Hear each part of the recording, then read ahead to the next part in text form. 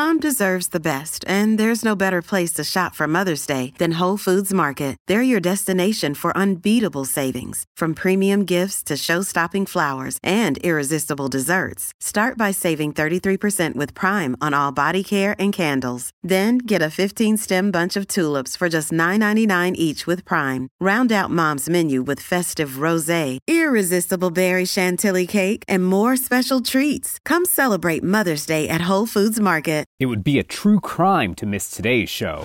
Sex, drugs, murder, mafia, and a bunch of dudes walking around in G-strings. So let's get cooking. You want to keep watching as you saute the fish to make sure that the butter isn't burning. I'm Patrick Gomez from Entertainment Weekly, filling in for Jared Hall. And here's what to watch on Monday, March 14th. We're counting down today's top 3 must-see picks from TV and movies. But first, your entertainment headlines. Jane Campion made headlines twice at Saturday's Directors Guild of America Awards. Once for taking home the DGA's top annual prize for her direction of The Power of the Dog, and again when she called 1883 actor Sam Elliott, quote, a bit of a bitch. That was in response to what many have called misogynistic and homophobic comments he made directed at her 12-time Oscar-nominated Western. Among Elliott's criticisms of Power of the Dog was its, quote, allusions to homosexuality. Campion said on the DGA carpet that Elliott is, quote, not a cowboy, he's an actor. The West is a myth exposed. There's a lot of room on the range. I think it's a little bit sexist because you think about the number of amazing Westerns that were made in Spain by Sergio Leone. I consider myself a creator, and I think he sees me as a woman or something lesser first, and I don't appreciate that. In other award news, the 75th EE British Academy Film and Television Arts Awards, better known as the BAFTAs, took place Sunday. Jane Campion won the Director Award there as well, and her Power of the Dog took home Best Film. Other big winners were the animated film Encanto, British film Belfast, West Side Story's Ariana DeBose, Coda's Troy Kotsur, King Richard's Will Smith, and After Love's Joanna Scanlon. And finally, at the box office this weekend, The Batman maintained its top spot, taking in another $66 million and bringing its worldwide total to a whopping $238.5 million. Meanwhile, outside of Gotham, Tom Holland's Uncharted remained at number 2, earning an additional $9.2 million at the domestic box office. Global Korean pop icons BTS danced their way into third place, bringing in $6.8 million for their one-day theater event, BTS Permission to Dance on Stage. Channing Tatum's Dog and Holland's Spider-Man No Way Home rounded out the top 5, bringing in an additional $5.3 million and $4 million, respectively. For more on these stories, plus other news, reviews, interviews, and more, head over to EW.com. Number 3. Lots of laughter and love is coming your way with our number 3 pick, a special crossover episode of Bob Hearts Abishola. Tonight, the neighborhood's Calvin and Tina Butler, played by Cedric the Entertainer and Tanisha Arnold, will be making a guest appearance on the CBS sitcom. The episode sees Bob decide to shoot a TV commercial for his sock company MaxDot, but when the director tries to focus the ad on his family, he's not sure they're cut out for the small screen. Calvin and Tina's roles in the episode are being kept a secret for now, but fans of both shows are sure to be entertained. Here's a clip from the episode. Believe how far we've come? You and Dad selling socks out of the trunk of your Oldsmobile, now we're making a national TV commercial. I wish your father could see this. He does see it, Mom. I can feel his presence. Well, I didn't feel yours. What's she doing here? I asked her. Why? Well, she might not be part of the company anymore, but she's still part of the family. I disagree. She left us for another sock company. She's dead to me. How can you say that? Fine, she's in a coma. Either way, I don't want her in the commercial. Mom, come on. Family and business don't always mix well. You can catch the special crossover event on Bob Hearts Abishola tonight at 8:30 on CBS. It's trivia time. Before landing her role on Bob Hearts Abishola, star Folake Olowofoyeku appeared in 2 music videos with what late rock star? Prince, David Bowie, or Eddie Van Halen? Stick around for the answer. Number 2. Now let's take a look at the surprisingly dark history behind a fun spot for a girls' night out. Our number 2 pick is the premiere of the docuseries Secrets of the Chippendales Murders. The new 4-part docuseries from A&E recounts how the Chippendales Club, which employed muscular male exotic dancers, eventually became the destination for mafia shakedowns, drug dealings, and shocking murders. With never-before-seen crime scene footage and exclusive interviews, the true story behind the murder of Chippendales choreographer Nick DeNoia is teased to finally be revealed. Here's a preview. With emergency. A man has just been shot in Chippendales. Oh my God. Sex, drugs, murder, mafia, and a bunch of dudes walking around in G-strings. Chippendales literally became a phenomenon. There was a show that you saw, and then there's what took place afterward. It was crazy. We had what we called the orgy room. Wasn't like that at all. Hear the inside story. He said the mafia works the door. Like never before. These two partners were stabbing each other in the back, and Nick started getting credit of owning Chippendales. That would piss off anybody. From the people who were there. Somebody walked in, shot him, and left. Broad daylight. There's a lot of unanswered questions. I never foresaw what he was capable of. Can we stop? So walking in there, have you ever killed someone before? We had a chat with one of the former Chippendales producers, Jay Schwartz, who speaks publicly about the murders for the first time in the docuseries. Though, beyond the mafia and murders, there apparently was plenty of salacious happenings going on. Here's Schwartz painting a picture of the behind-the-scenes Chippendales drama just waiting to be told. The real story is what happened inside the club. How it was a cash business, and the owners were taking cash out in big, hefty bags and putting them in the trunks of their car. It was the guys taking the women to the roof of the club to have sex, doing coke in the bathrooms, having sex with the women in the men's room because there were no men in the club. So this is a story of the grit of meat and potatoes of what happened inside that club and what made that club so popular. Because when that club took off in New York, it was the hottest club there. Well, we can't wait for the inevitable scripted series that'll explore all those salacious details. But for now, we can get the real-life version on Secrets of the Chippendales Murders, premiering tonight at 10 on A&E. Don't go anywhere. Our number 1 pick is coming up. What to Watch will be right back. This episode is brought to you by Reese's Peanut Butter Cups. In breaking news, leading scientists worldwide are conducting experiments to determine if Reese's Peanut Butter Cups are the perfect combination of peanut butter and chocolate. However, it appears the study was inconclusive, as the scientists couldn't help but eat all the Reese's. Because when you want something sweet, you can't do better than Reese's. Find Reese's now at a store near you. Welcome back to EW's What to Watch. This week in entertainment history, the Academy Awards were televised for the first time 69 years ago this week, on March 19th, 1953, with a bi-coastal ceremony airing live on NBC from both Hollywood and New York City. That year marked the 25th Oscars ceremony and saw Gary Cooper win Best Actor for his performance in the Western High Noon, while Shirley Booth won Best Actress for reprising her Tony-winning stage performance in Come Back, Little Sheba. And legendary filmmaker John Ford took home his 4th Best Director trophy for The Quiet Man, setting a record for most wins in the category that still stands today. While High Noon was expected to win Best Picture, a major upset occurred when the circus set drama The Greatest Show on Earth won instead. Today, the movie is regarded as one of the worst Best Picture winners in history. EW's Krishna Shawadi once described the, quote, 3-ring schmaltz fest as big and bright and busy, and there isn't an honest moment in it. It's dated, hokey nonsense. But Greatest Show on Earth did win Academy co-founder Cecil B. DeMille his only competitive Oscar.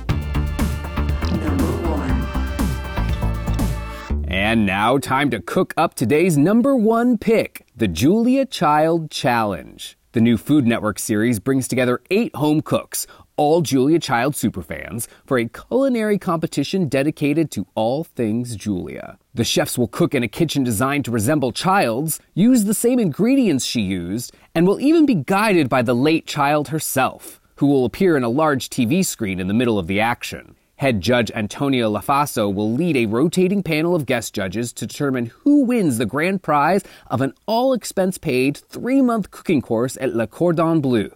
Ooh la la. Lafaso recently sat down with your regular What to Watch host Jared Hall to talk about the new show, cooking, and of course, Julia Child. So without further ado, I'll turn the show over to Jared and Antonia. All right, joining me now to break down all of the action is the woman at the head of this show, the head judge, the host, Chef Antonia Lafaso. How are you? I'm doing so well. Thanks for coming. I'm so happy to be talking to you right now. Well, I'm excited to have you here. I'm a big fan, and I was a big fan of Julia Child. So this is just a perfect opportunity to talk all things food. First, I've got to ask, we hear from so many of these contestants on this show. And of course, people, I think, around the world would really say that Julia Child was an inspiration to them to get into the kitchen, to inspire them to become a chef. Who was your inspiration? So interestingly enough, I got into cooking because both my parents owned delis. My grandfather owned a pizzeria in Long Island, my uncle. And so I started there. And it wasn't until, I got a little bit older and I started watching. My very first, exciting moment was seeing Dan Aykroyd make fun of Julia Child. Yeah. Well, not really. When you make it to SNL, it's not really making fun of. It's like you've actually just made it. Yeah. And watching old reruns of what it is and how she spoke. And I talk about this a lot. It's her humor and her sarcasm. That was her tool for teaching. That was her disarming vehicle to get people really excited and feeling like they can make the perfect French omelet. They can break down a fish. They can, tie an entire duck. And really giving people the confidence because there was so much humor behind it. There was so much like, it doesn't matter. Don't take yourself too seriously. And it's okay to mess up. Yeah. And so my early mentors were really just my parents, not even realizing that food was something that I could do for the rest of my life. It wasn't until I got older and I started seeing, old shows of Julia Child. And then honestly, watching early shows of Food Network, watching Bobby Flay, watching Emeril Lagasse, watching Wolfgang Puck, and then I started working for Wolfgang Puck, which is even more insane. And so, those were really the inspiring people that I saw on television. If you go into like what I did in the kitchen, my mentor as a chef, his name was Lee Hefter. He's who ran all of Wolfgang Puck's restaurants. So that was my true culinary mentor. But as far as television concerned, it was Julia Child, it was Emeril, it was Bobby Flay, it was those guys. Yeah, no, I get that. Growing up, my grandma was my babysitter, and she was very much during the day, a PBS watcher. Yeah. So we were watching Julia Child and Justin Wilson, the French chef, and Paul Prudhomme. Very fond memories of. Well, and then you also look at it like, do you remember Desperately Seeking Susan with Madonna? Oh yeah. So Julia Child made a cameo in that movie because it was like the quintessential showing women in the United States, housewives, if you will, that there was a different way, that there was this opportunity to bring in a whole other style of cooking to the United States, and doing it and really bringing the classics back. This is what I love so much about this woman. And even to this day, and it translates through gender, age, culture, whatever it is, there's a fundamental, she believed in the fundamentals in such a way, right? Mm-hmm. So sure, you could go and buy fish in the supermarket, but let me show you where fish comes from. It's specifically different regions of water, why we use fin fish before we use shellfish. And it's like teaching foundational cooking.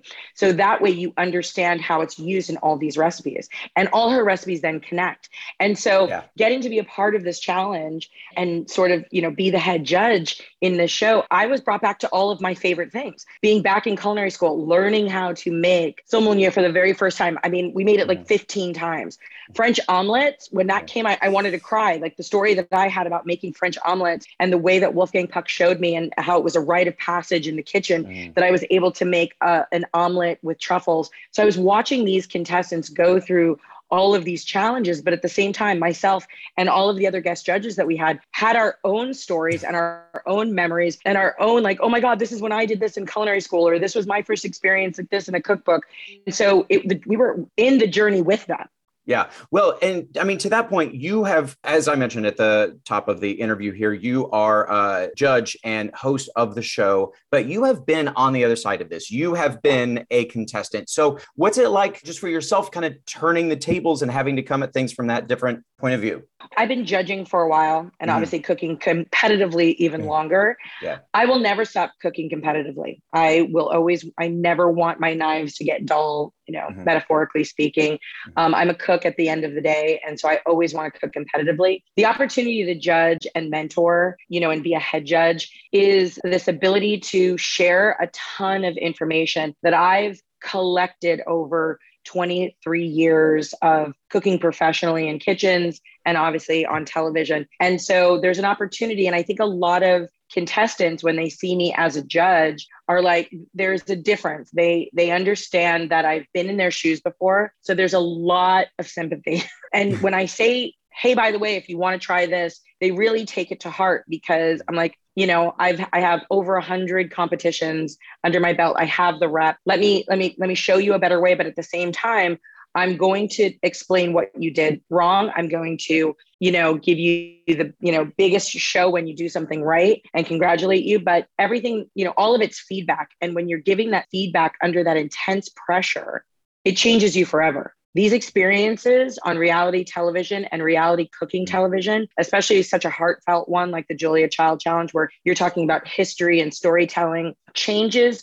the way that we look at food forever. And so all of these home cooks that had an opportunity to be in the first season of this, I know for a fact are forever changed. There were tears, there were these moments of clarity, the way they all came together as this community of competitors together. They championed each other on, they wanted to see everyone do well. And so it was amazing. So yeah, I think I love coming from it as from a competitor / judge standpoint, because, I know what they did wrong. I know what they could have done better. They take what I say to heart, and I also think that there's a lot of respect that I get, which feels really nice from a lot of the competitors where, they feel like I'm one of them. So they really do kind of take on what I say to them. Yeah. Well, and in this first episode alone, it's, first of all, the food that they all make looks so good. But you mentioned the tears. We even hear from one contestant, a life experience she had recently that she lost her motivation to cook. And there's that look, you're kind of cutting her cake and you turn and look and you're like that's, as someone, you who loves cooking, I would assume kind of hard to imagine.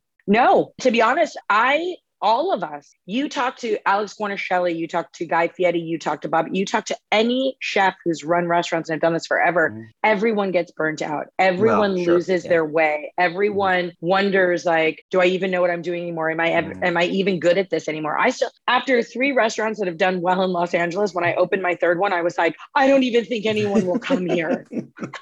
Seriously, and people will be like, oh, that's, it's humble that you still. No, those moments, and then there's a rebirth, and then you come back to it and you wonder how you even got away from it.